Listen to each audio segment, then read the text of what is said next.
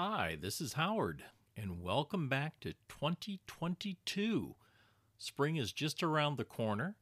We're ready to kick off a new season of podcasts, and we've changed the format slightly. So here's what we've got for you in this first podcast of 2022. We're calling this our February podcast, even though the end of the month is upon us. You've got this quick introduction from myself. Then we have Joan, who's going to give you an introduction to a year-long series that we'll have talking about the different flowers for the birth months. So she'll give us an introduction first, and then she'll be back after another segment that I'm going to do talking about the January flower, snowdrops. But before that, I'm going to start with a sample from a great book that we received from a master gardener that used to be working here with us in Susquehanna County and is now residing in southern Florida, Ruth Wilmarth. And she's got a great book that's out, Tending Your Garden, a collection of gardening articles. And we'll talk more about the book and the author, and then we'll a little bit of a reflection piece. They're short, what I call easy reads, and we're going to do one or two of those each podcast that we do here in the future. And then, as I said, Joan will be back doing the snowdrops. And we've got a new section. We've got so many great sponsors, if you will. They may not be sponsoring this podcast, but they are part of our community. And we've got one that's going to kick off this one here for this month, My Cup of Coffee out of Montrose, Pennsylvania. And then probably the most interesting segment for this podcast will be from Stacy, who you've heard before, and she's going to be doing an update and a little bit of education for you on our number one wanted poster candidate bug, the spotted lanternfly. And then, of course, we'll end up with my assistant Alexa's favorite joke, gardening joke, of course, of the day. So that's what we've got in store for you this month. We will be back rather quickly, probably within another week, talking about our annual plant sale. So if you haven't subscribed to this podcast, you want to make sure that you do that so that you get everything automatically that's coming up in the future. So again, this is Howard. Welcome back. Hope you had a great holiday and you're looking forward to this next gardening season coming up. Thanks. And just in case you're wondering, because I just realized I forgot to say the name of this podcast. This is Digging for Answers with the Susquehanna County Master Gardeners.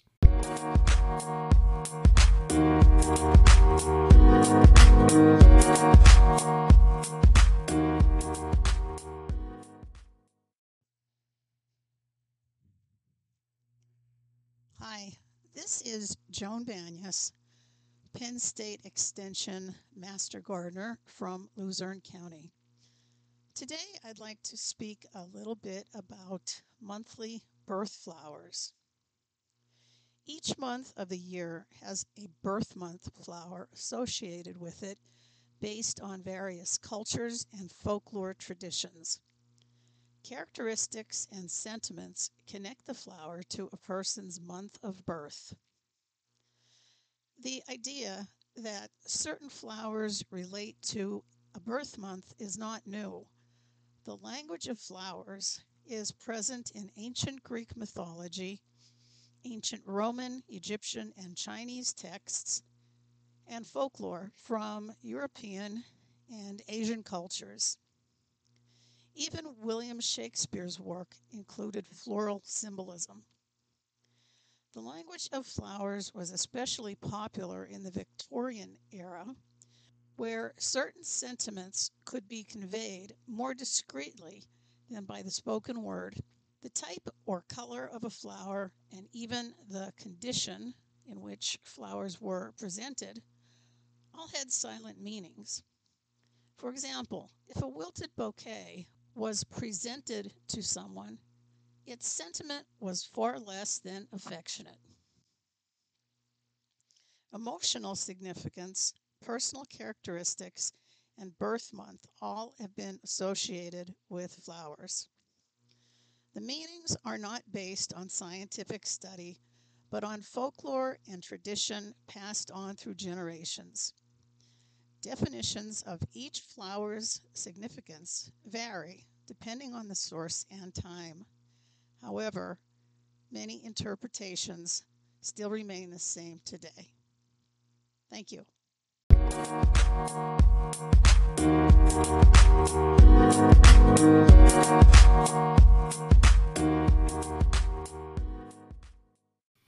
Hello, this is Howard, and we've got a special treat for you over the next couple of podcasts here. It may run out through the end of the year. Being a master gardener is not something that everybody probably wants to be. But for those of us that have taken that route, we thoroughly enjoy what we get to do, whether it be for ourselves in our own gardens and orchards, or for most of us, it's in working with others. And I stumbled on a book here about 2 or 3 months ago, provided by our area coordinator, from a master gardener who has since left our area and relocated down into southern Florida. And it's a collection of gardening articles. In fact, the book is entitled Tending Your Garden, a collection of gardening articles by Ruth Wilmarth. And some wonderful illustrations in the book also from Sarah Richards Taylor.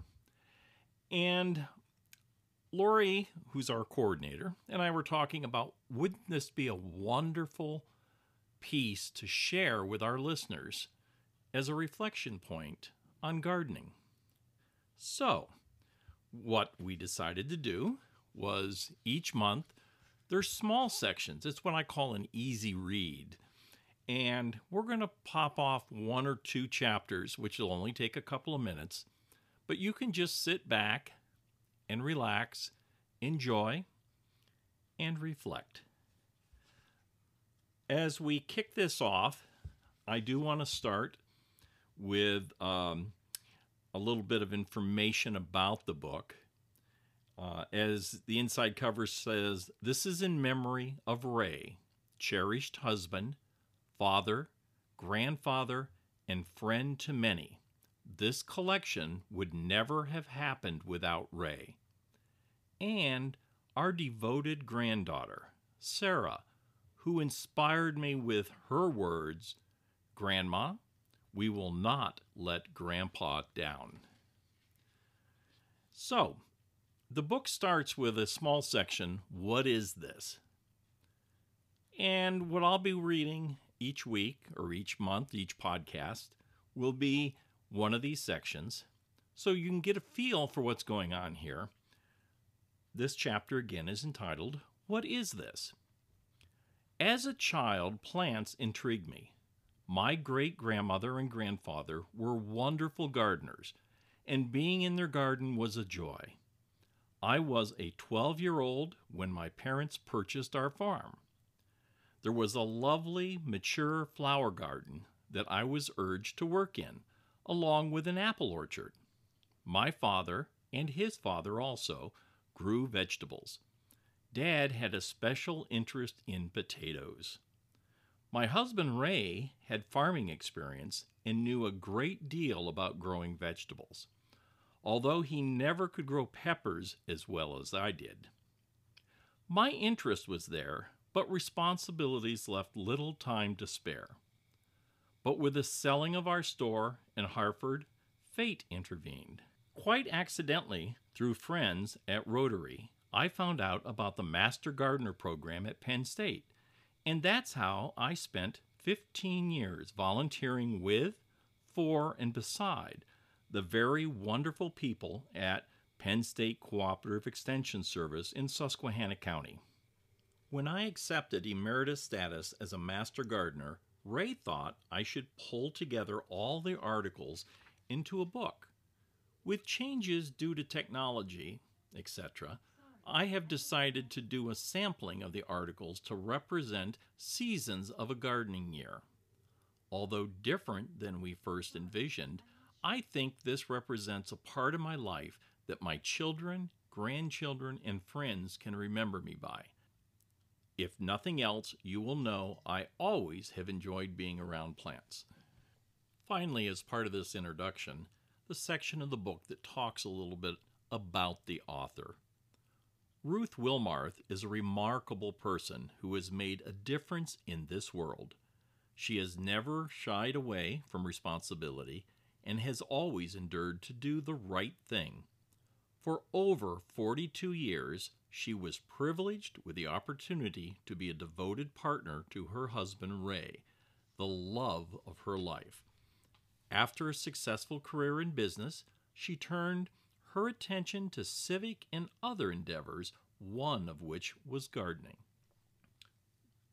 Ruth became a master gardener, and this book is a compilation of some of the articles that she submitted to the Susquehanna County office of the Penn State Cooperative Extension Service. Additionally, Ruth was honored by the Extension Service with their Volunteer Recognition Award. The Scranton Times Tribune named Ruth Northeast Woman of the Year, and the Montrose Business and Professional Women chose Ruth as Woman of the Year 2008.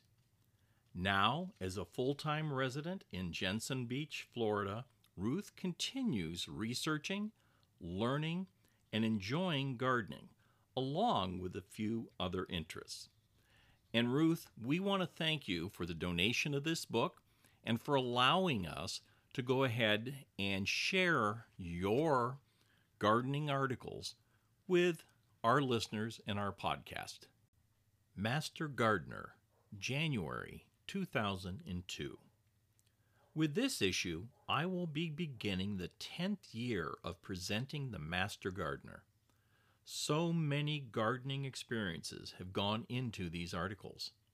My first impression in 1992, when I traveled for Master Gardener training to the Poconos for 6 Saturdays in February and March, was intimidation. In the class, there were 39 people plus me, coming from 8 northeastern Pennsylvania counties.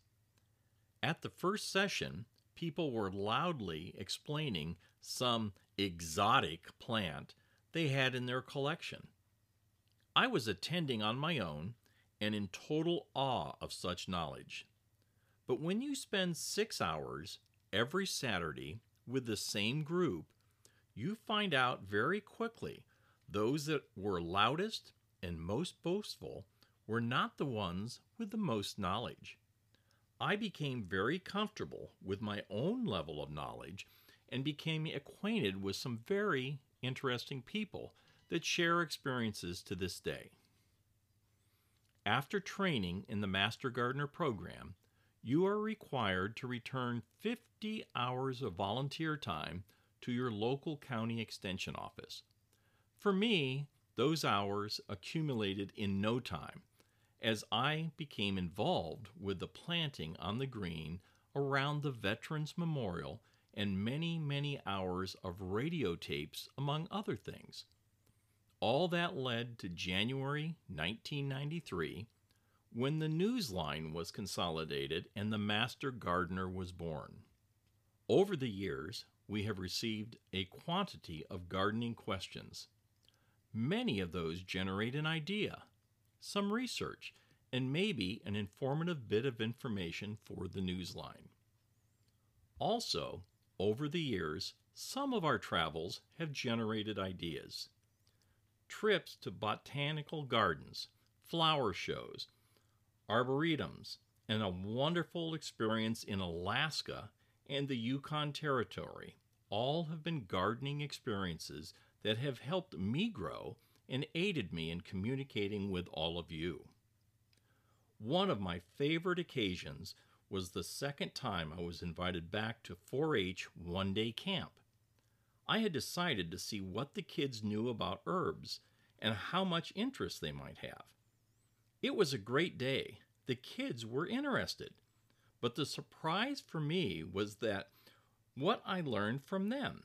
So many kids talked to me about their grandmother, mostly, sometimes about their moms, Their topic was herbs. They were delighted to share with me by pointing out herbs I had on display that they recognized as one someone in their family circle grew. That day, I went home knowing I had just met the next generation of gardeners.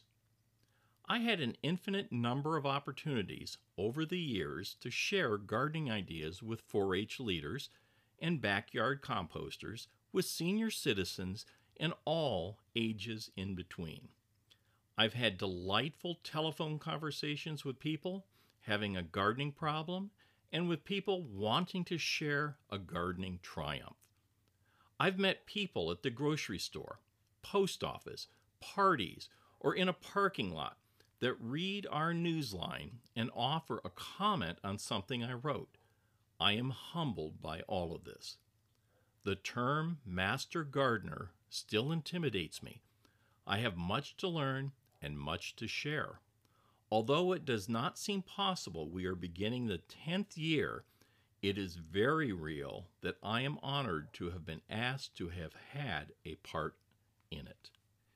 Well, thank you very much, Ruth, and be sure to tune in on our next podcast episode for her next chapter entitled January, from January 2000, from her book, Tending Your Garden, a collection of gardening articles.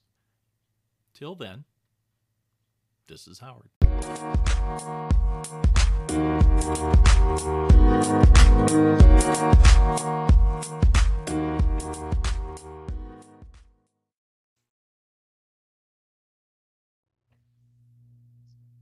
Hi, this is Joan Banyas, Penn State Extension Master Gardener from Luzerne County, and I'd like to talk a bit today about January's birth month flower, the snowdrop.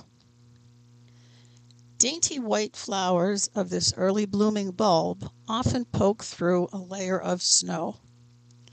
According to the Old Farmer's Almanac and other sources of folklore, in some early descriptions, the snowdrop was considered to represent bad luck because it seemed to grow frequently in graveyards. Happily, today this delicate flower signifies hope and beauty. The pure white color represents purity, innocence, and sympathy. Because snowdrops are early blooming bulbs that often poke through a layer of snow, they seem especially representative of renewal and rebirth. The dainty blooms offer the expectation of spring, even though winter snow is still on the ground. The snowdrop can bloom from January through March, although it blooms in much of Pennsylvania in late February or March.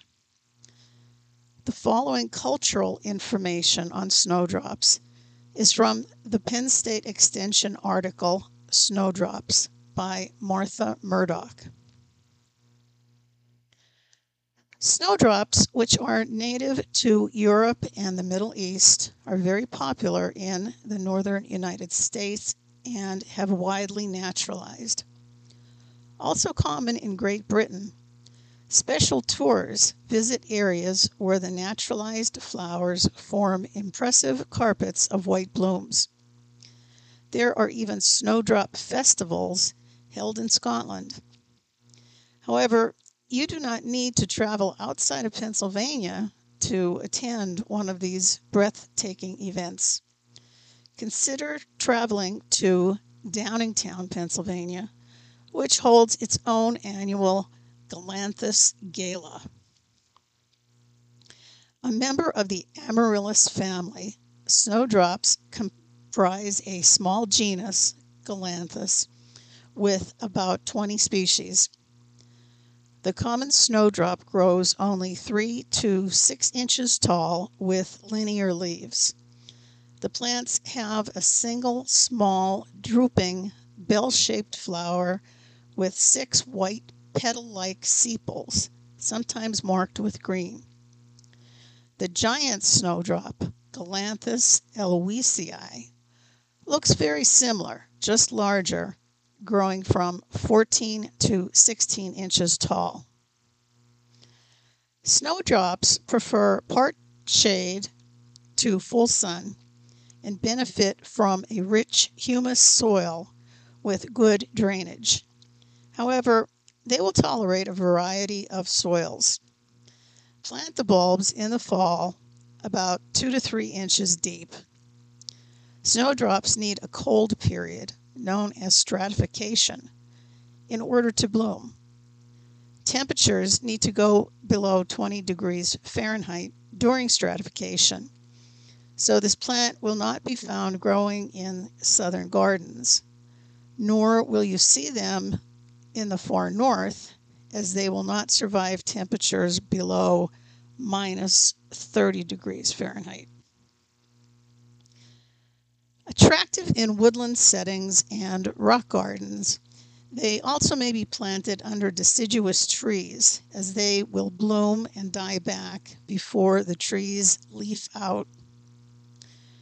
Pretty planted in drifts of up to 25 bulbs or so, they will spread over time.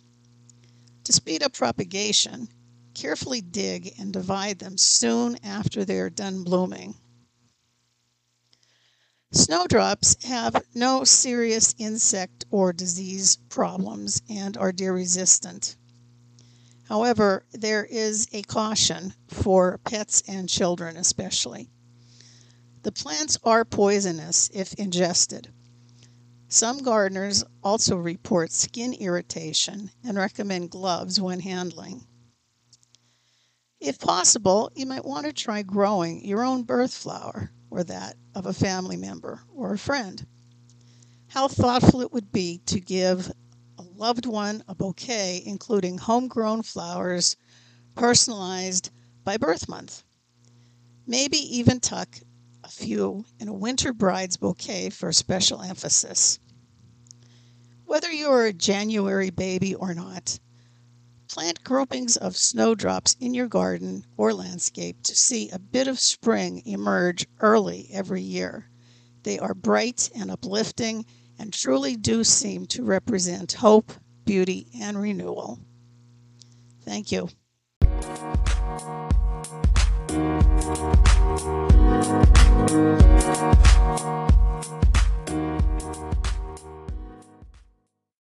Hi, this is Howard back with you.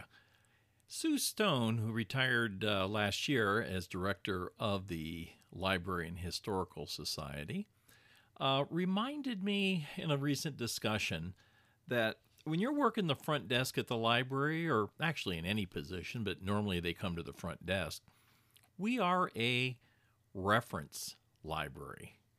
Reference about our community. So we started to think that as part of our podcast series, questions come up about our community. And not just where do I find this book, but something as simple as, hey, I'm new to the community. Where can I find a great cup of coffee? Well, you know what? As our first highlight of a local business, if somebody came to the front counter at Montrose and asked me that question, my response would be, have you checked out My Cup of Coffee down at 158 Church Street? And cuppa is spelled C-U-P-P-A. Again, that's My Cup of Coffee at 158 Church Street. My Cup of Coffee. They've been around for about a year now, and it is the best coffee that I have found in this area. It's a small shop. Everything's kind of custom made. In fact, it's amazing to sit and watch Allison, the owner, and she's in there working just about every day that I've been in there. And check out her Facebook page. Again, if you do a quick search for My Cup of Coffee, again, C-U-P-P-A, you'll find some wonderful videos. And what's so unique about it, in my experience of being in a couple times now, is that it's always different. It doesn't matter if you're looking for the cold or hot drink of the day, or maybe that soup for lunch, or a quick sandwich, Or, wow, the baked goods that she churns out, pretzels, bagels. Every day, something is a little bit different. Again, that's My Cup of Coffee, 158 Church Street. They're open from Tuesday through Thursday from 8:30 to 4:30. Friday, they tack on an extra hour at the end of the day till 5:30. And Saturday from 9 to 1. They are closed on Sunday and Monday. So check it out. Drop in, My Cup of Coffee, 158 Church Street. Tell Allison or whoever's working behind their counter that Howard in the podcast suggested that you stop in and check them out. Let them know that we sent you, and give us some feedback here and let us know what you think about My Cup of Coffee. Wait, you say you're too busy to go check them out and get a cup of coffee or a muffin or maybe a quick soup and sandwich for lunch? Did I mention that they'll deliver? That you can order online? Again, check out their Facebook page. If you work in a local business in the Montrose area, or you own a local business in the Montrose area, contact me and let me know so we could highlight you possibly in a future podcast. Thanks.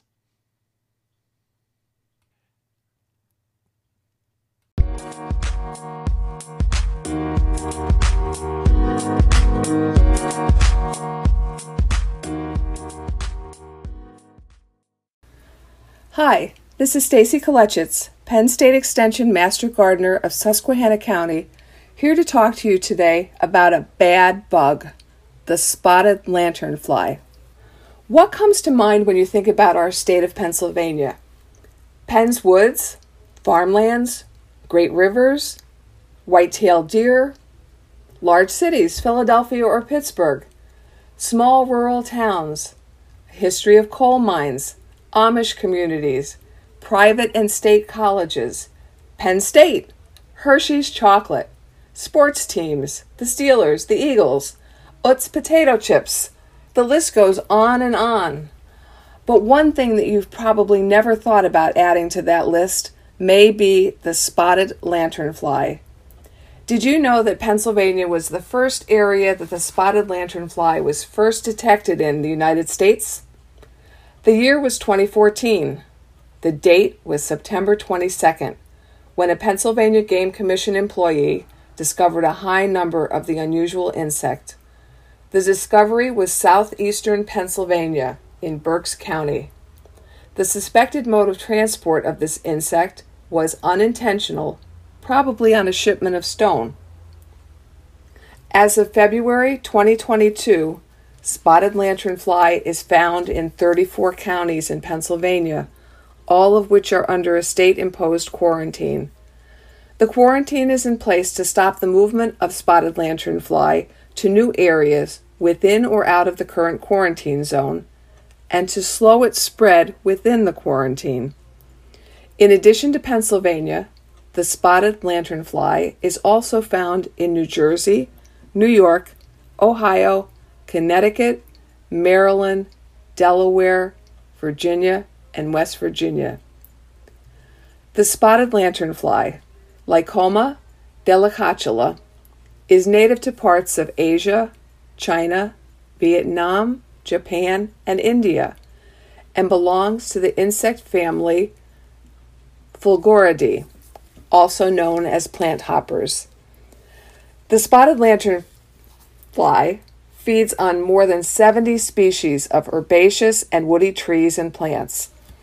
Their preferences are what plants are available at a given time and within a given area. The plants on which they feed are called host plants. Favorite host plants of the spotted lanternfly nymphs include grape, rose, tree of heaven, black walnut, and styrax. Favorite hosts of the adult spotted lanternfly include some of the same plants: grape, tree of heaven, black walnut, and styrax, along with maples, river birch, willow, and sumac. The spotted lanternfly is a voracious feeder. Their feeding is considered to be a stressor to the plant or tree upon which it is feeding. The spotted lanternfly feeds on plant sap using piercing, sucking mouth parts. They acquire nutrients from the plant sap.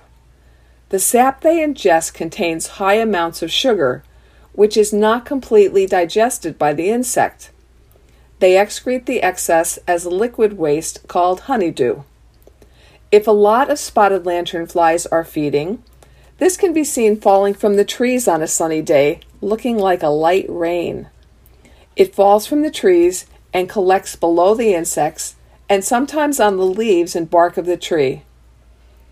Insects such as ants, wasps, bees, and other sugar-loving insects feed on the honeydew. Sooty mold colonizes and grows in the honeydew that the spotted lanternfly creates. Sooty mold does not directly harm the plants or the surfaces on which it grows, but it can block the leaves and reduce photosynthesis.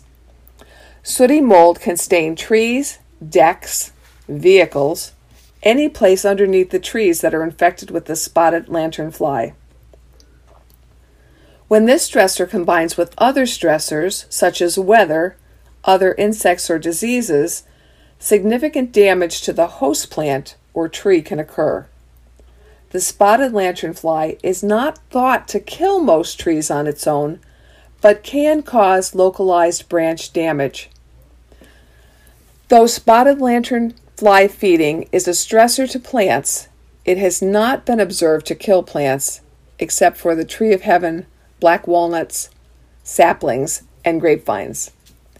So what do we, as master gardeners in Susquehanna County or Pennsylvania residents, need to know about the spotted lanternfly? Everyone needs to know that the spotted lanternfly do not bite or sting. We need to know how the spotted lanternfly spreads through population growth, through natural spread, and through human-assisted movement as they hitch rides on highways or railways or on vehicles such as cars or trucks. If you are not in one of the counties that is already quarantined, it would be useful to report a sighting of spotted lanternfly.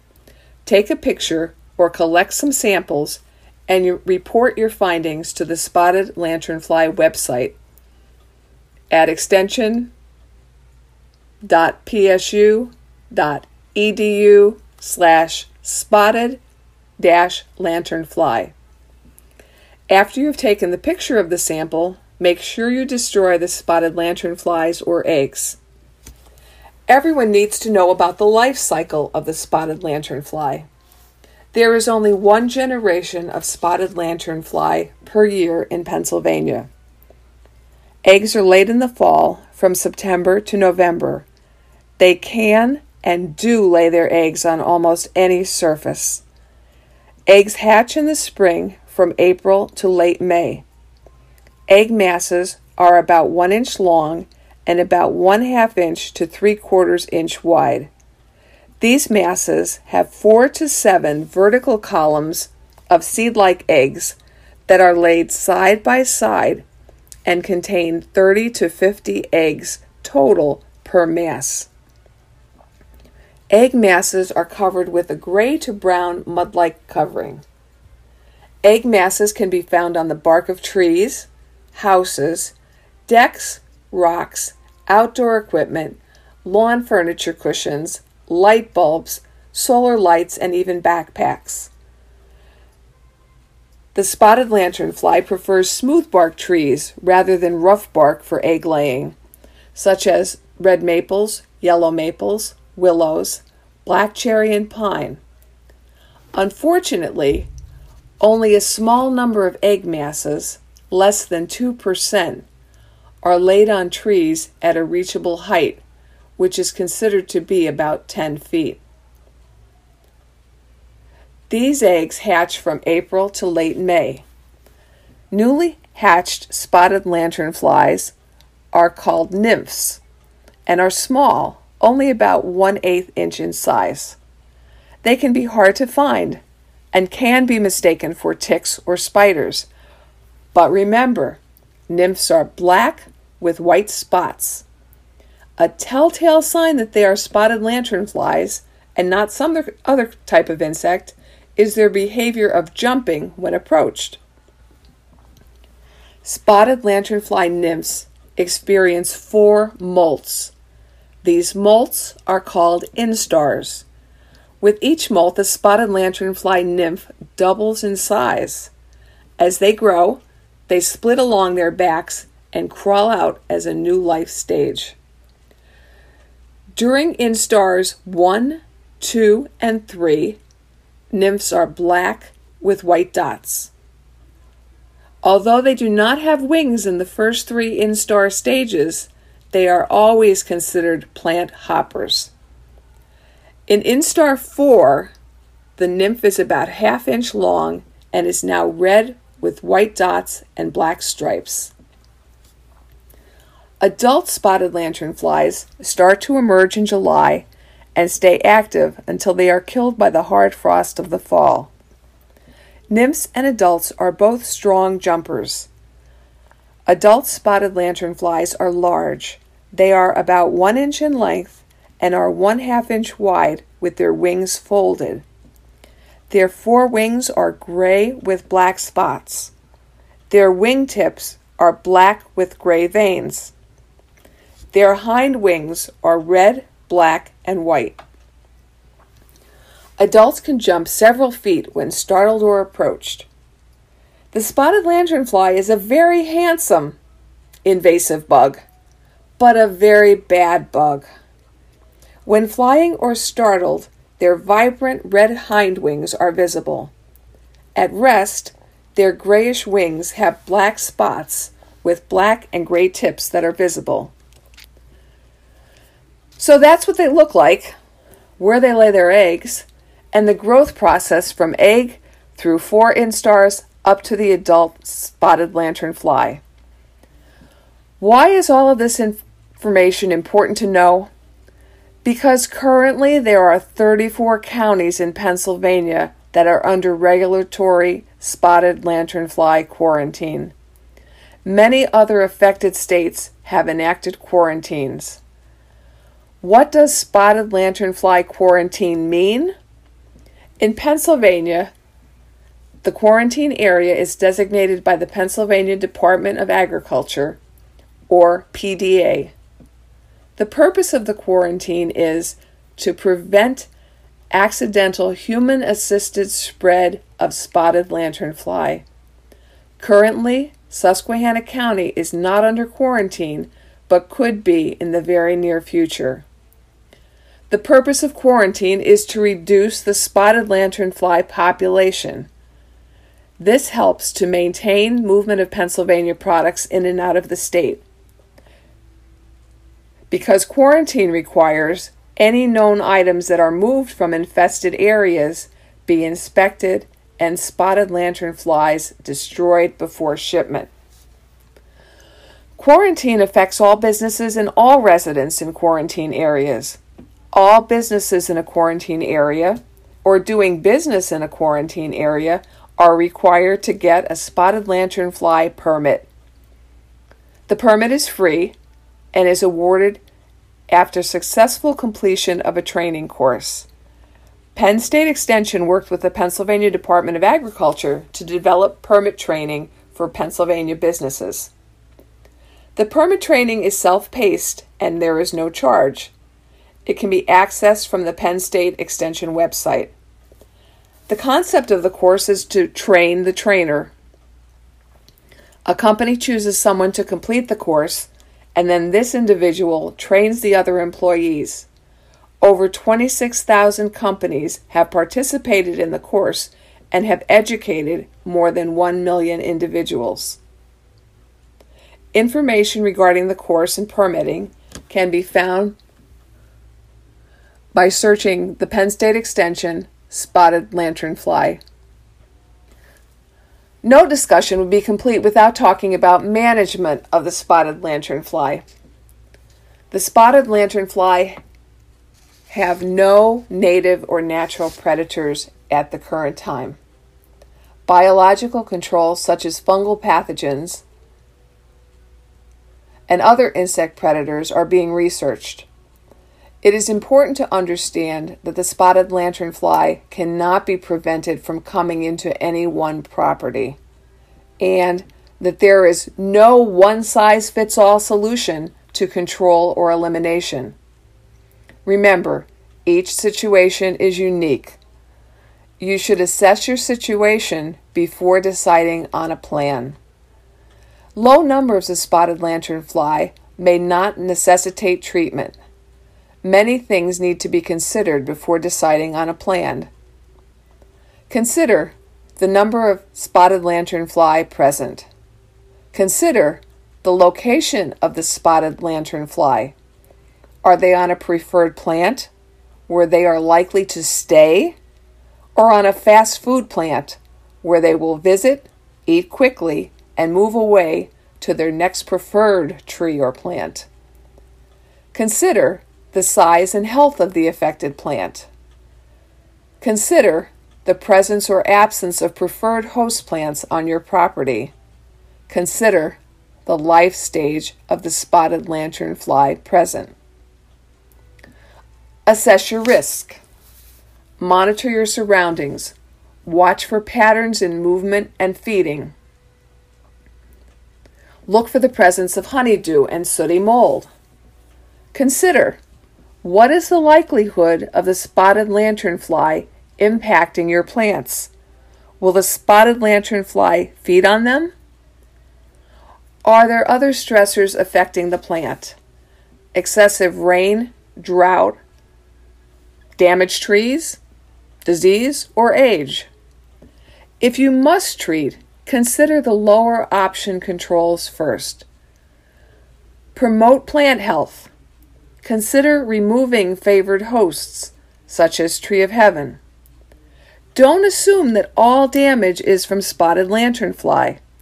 Remember, they do not chew on leaves or woody parts of plants. So if you see that kind of damage, it is probably another culprit. Consider physical or mechanical control.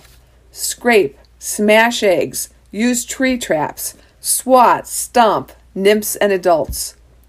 Nymphs and adults crawl up from the tree trunk to feed higher on the tree. Traps can intercept them. Funnel-style traps or circle traps can be used. You can build your own circle trap. Detailed instructions for building a new style spotted lanternfly circle trap can be found by searching spotted lanternfly circle trap. A sticky band trap can be used, but should never be used without a wildlife barrier to prevent bycatch. Sticky bands and tree banding glue can be purchased online or from your local garden center. Installing a loose barrier of fine window screen mesh over the sticky band will help prevent the sticky band from capturing pollinators, birds, squirrels, bats, and other wildlife. Chicken wire is not recommended because small animals and birds and pollinators can get through the larger holes. Do not use duct tape or petroleum jelly. Weather will cause these to lose their stickiness and the spotted lanternfly will escape. These traps work best on smooth bark trees. Nymphs and adults can crawl under the sticky tape traps in deep grooves of bark. These traps should be placed 4 feet from the ground and secured tightly with staples or push pins. They can also be used as soon as the nymphs hatch.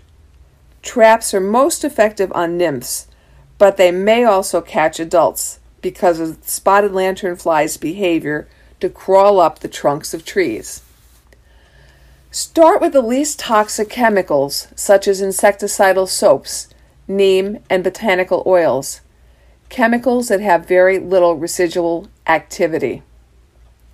Natural pyrethrins are thought to be non-toxic to birds, but are highly toxic to fish and moderately toxic to bees.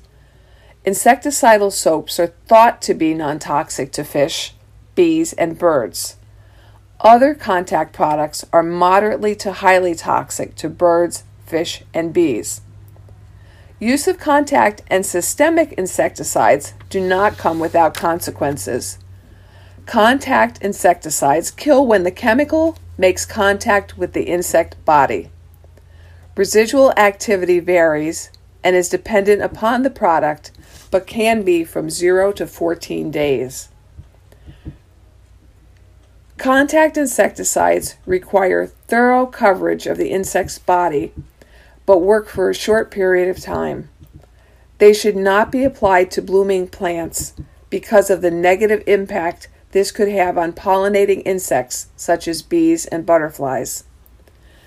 Systemic insecticides can be applied by soil drench, truck spray, or tree injection, and are absorbed by the vascular system to other parts of the plant. They are absorbed by roots, barks, or leaves. Recommended spray time is only after the bloom is finished to protect pollinators. Most systemic insecticides are slightly, moderately, or highly toxic to birds, fish, and bees. The insect is killed when it feeds on the treated plant. Longevity can be up to 2 or more months. Systemics should not be applied to plants that the spotted lanternfly do not feed on. Spotted lanternfly need to feed in order to ingest the poison. Again, systemic insecticides could be really harmful to pollinating insects. Consult your local Penn State Master Gardeners for a timeline of when this kind of insecticide could be least harmful to pollinators. Always follow the label for any pesticide applications you may choose to use. Spotted lanternfly is a bad bug, but by trying to treat for it with insecticides, you may be doing more harm than good. Make a careful assessment of how many spotted lanternfly you are seeing and if they are really apt to damage plants in your landscape or cause damage through sooty mold. If you are in the known range of spotted lanternfly, do your part to prevent the further movement of the spotted lanternfly. When you travel within or out of a quarantine zone, check your car. Look under your car, in the wheel wells, and on bumpers. Check outdoor equipment, grills, coolers, outdoor furniture, landscaping supplies, mowers, sporting equipment. Don't move firewood. Check for egg masses from late fall to early spring. Check for nymphs from late April through October. Look for adults in August and September or until heavy frost. Remember, long-distance transfer of the spotted lanternfly is primarily human-assisted. It is felt that there are some generalist predators that exist in nature, such as spiders, praying mantises, parasitoids, and birds, but not enough to impact the spread of them at this point. 2 species of fungal pathogens were identified in Pennsylvania that attack and kill the spotted lanternfly. Beauveria bassiana has been researched in woodlots. The pathogen is commercially available as a biopesticide, but is not currently recommended. Continued research may include it in future recommendations.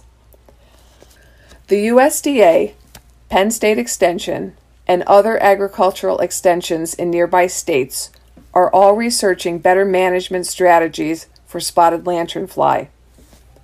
You can report spotted lanternfly sightings at extension.psu.edu/spotted-lanternfly. That's extension.psu.edu/spotted-lanternfly, or by calling 1-888-4-BAD-FLY. Again, that's 1-888-4-BAD-FLY. Thank you for joining us today.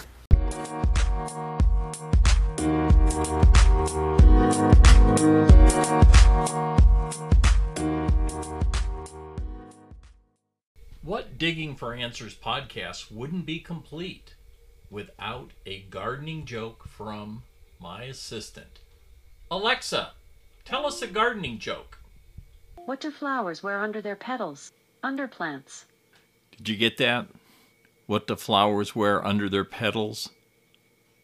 Underplants.